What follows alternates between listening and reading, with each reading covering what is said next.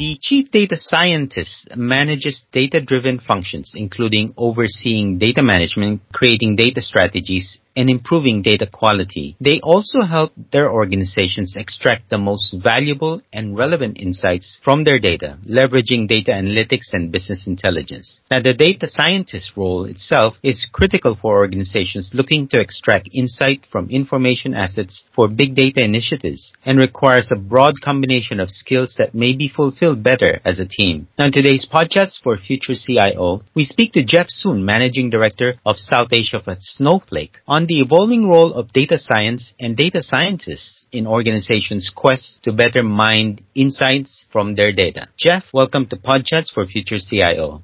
Thank you so much for having me today, Alan. To start off the discussion, what exactly is a data scientist and where do they come from?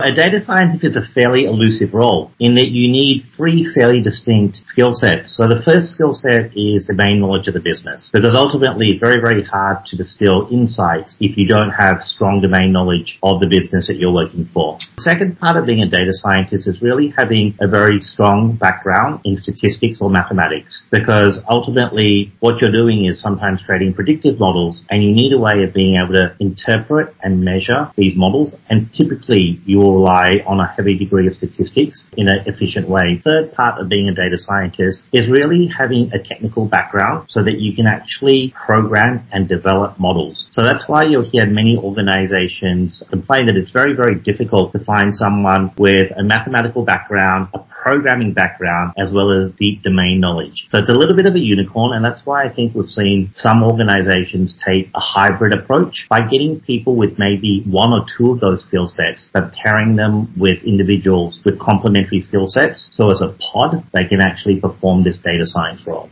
And just offhand, do you know how many data scientists we have in Asia? It's very, very difficult to put a number on it because given it's such a hot profession, you do have a lot of graduates that are coming out of universities and labeling themselves as a data scientist. If you go back to my definition where you kind of need mathematics, programming, as well as business domain knowledge, I would say you would need a couple of years of work experience at minimum before you can really adequately live up to that title. To be honest, Alan, you're completely right, and that's why many of the organizations that we work with, it's more about how can I upskill the existing individuals within my organization. They may have 10 years work experience. How can I start to make it a little bit more accessible so that they can broaden their skill set and start to bring more data science principles to what they've been doing for quite some time? So I think that's a really emergent trend that we're seeing accelerating globally, but as well as in Southeast Asia.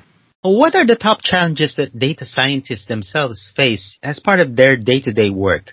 I think the number one challenge that many data scientists are still facing is really access to fresh, meaningful data. So at the moment, when you look at many organizations, the data is trapped in all these different silos. Let's pretend I'm a bank. Not only do I want your standard transactional data, I want to be able to understand how you're interacting with my digital channels. I want to understand how my marketing campaigns are working with you. So I may have data in a CRM system. I may have data in some sort of ERP system. I may have data in some sort of marketing solution. As a data scientist, I want to be able to break down all these silos and bring this data together. And that's why time and time again, when you speak to data scientists, we're getting reports from the likes of IDC that data scientists are wasting 45% of their average work week going out there and just trying to get access to all the data they need to perform their jobs efficiently. Now, because of COVID, and I think because to be upfront, at a macro level, the markets have changed more in the last 24 months than arguably in the last decade or so because of the impact of COVID. Data scientists now need access to third-party data to be able to fine-tune their models. A great example is that we have one of our partners called Star Schema that is normalizing all of the various COVID data sets from the various government entities, from hospitals, from the local level, from state levels, from the WHO, and making this available on Snowflake. And this is one of the most commonly accessed data sets because as a data scientist, I want to be able to factor in things such as COVID infections rates, COVID death rates, COVID hospitalization rates in doing any sort of advanced business planning. All of us are based in Southeast Asia, right? And we've seen on almost a daily basis, businesses are being disrupted by new government legislation, which is linked to COVID cases, etc. So I think the biggest challenge is getting access to this data, which currently sits in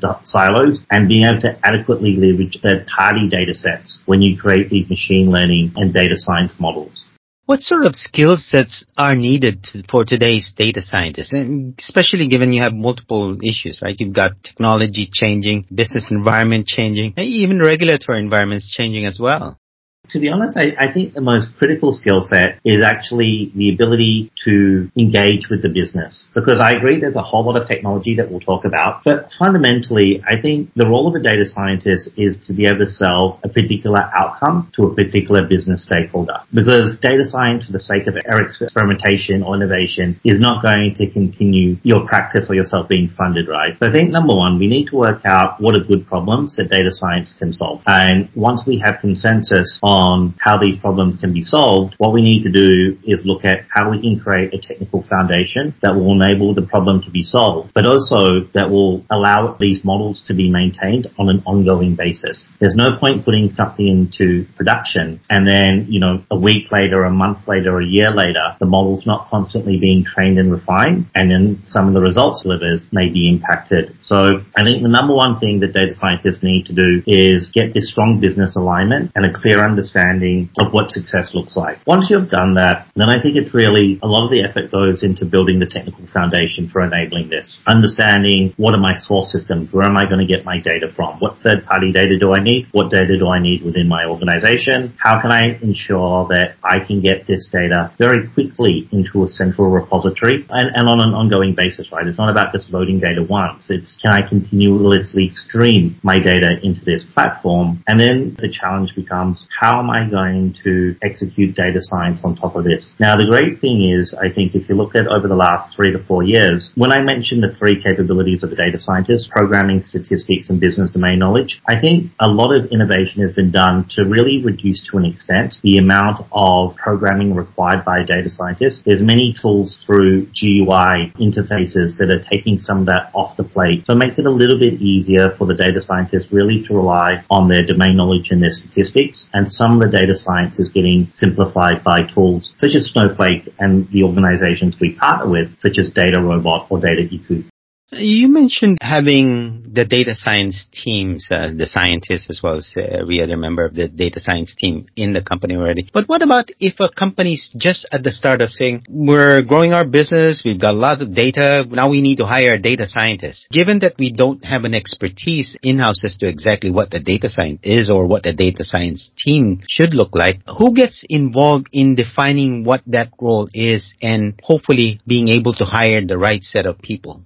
So I think ultimately it has to be business driven, right? The business needs to truly understand, what is the upside of creating a very successful or efficient data science model. So for example, if I'm in e-commerce, yes, it is going to be fairly critical that we're doing a lot of advanced machine learning and analysis to make sure that when I go to this e-commerce website, I'm getting a personalized experience, and this website is capable of almost in real time understanding my browsing behavior and giving me options such as a next best offer. Right? So you'll notice that whenever you go to an e-commerce site, the great ones are constantly making very relevant suggestions to you that can have a significant impact on the top line. So ultimately, I think the decision on whether or not to invest in a data scientist is how significant is this going to be to my business, and do I need this degree of insight? Do I need this degree of near real-time analytics to be successful? By the same token, if I'm a painter and my job is to, paint artwork,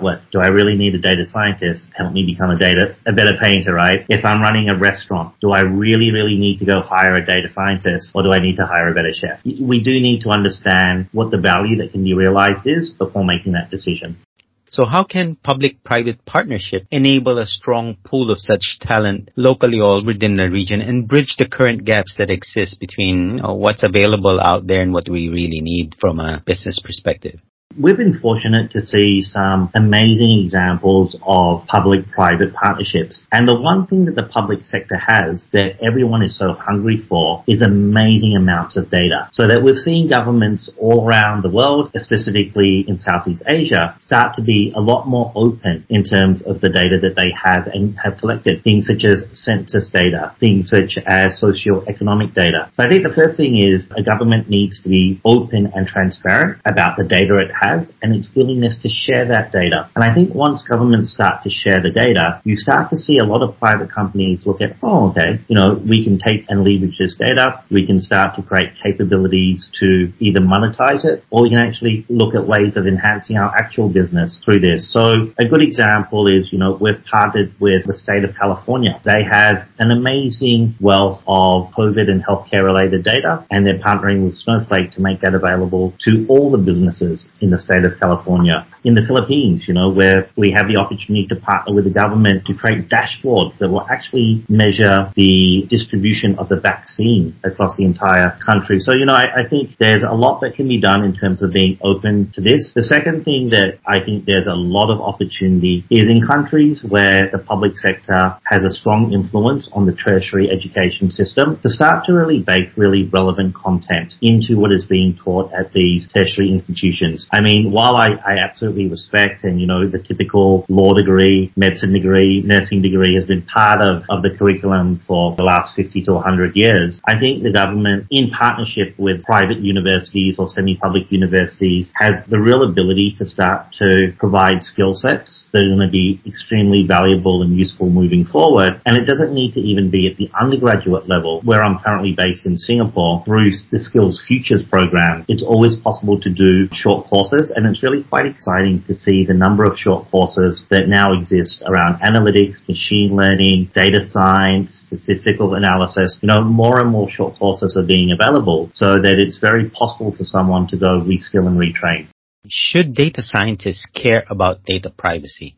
Absolutely. We are now at a stage that I fundamentally believe the technology is almost melted away as a limitation. We can currently do more with technology than we should do. So it is very, very important that we create standards around the ethical use of AI and machine learning, because they can be very, very significant impacts to populations or to individuals if we're not very careful to ensure that what we're doing with data science is ethical and is morally correct. And also, I think the other perspective, people call it the creepy factor. As a consumer, I expect you to know a certain amount about me and for our interaction to happen in a certain way. If you suddenly know a little bit too much about me, I start to feel quite uncomfortable, or it's quite creepy, right? It's like the Big Brother impact. So I think it's really conscious that when we use these technologies, that number one, we're always mindful of what is ethical and correct. Secondly, I think we shouldn't be creeping out our customers. And then finally, I think we should always be using this type of technology where there is a firm business outcome in mind. And just to be specific, I mean, we probably now have the technology to be extremely granular in how we create credit risk. And if we simply apply all our latest algorithms, etc., we can actually be fairly unfair, or there may be some biases in the model that may impact the ability of some people to receive healthcare, to receive financial credit, to receive various other products that they should be entitled to. So that's why I think we're in a very interesting stage in that the technology actually allows us to do in many ways more than what we should do.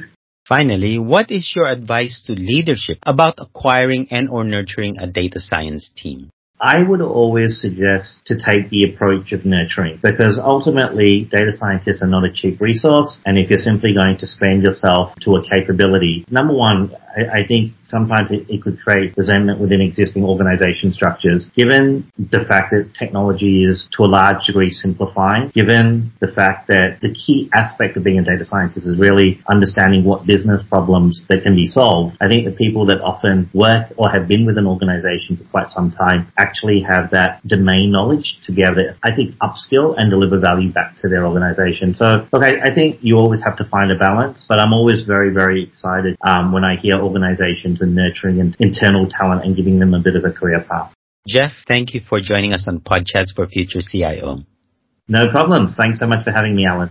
That was Jeff Soon, Managing Director of South Asia for Snowflake, speaking on the topic of best practices in data science. You are listening into Podchats for Future CIO. As always, if you have a topic you'd like us to cover on this channel, simply email us at editors@society.com. We'd also like to invite you to sign up for a free weekly newsletter so you won't miss an episode of Podchats for Future CIO.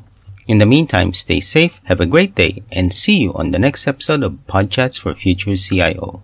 Bye for now.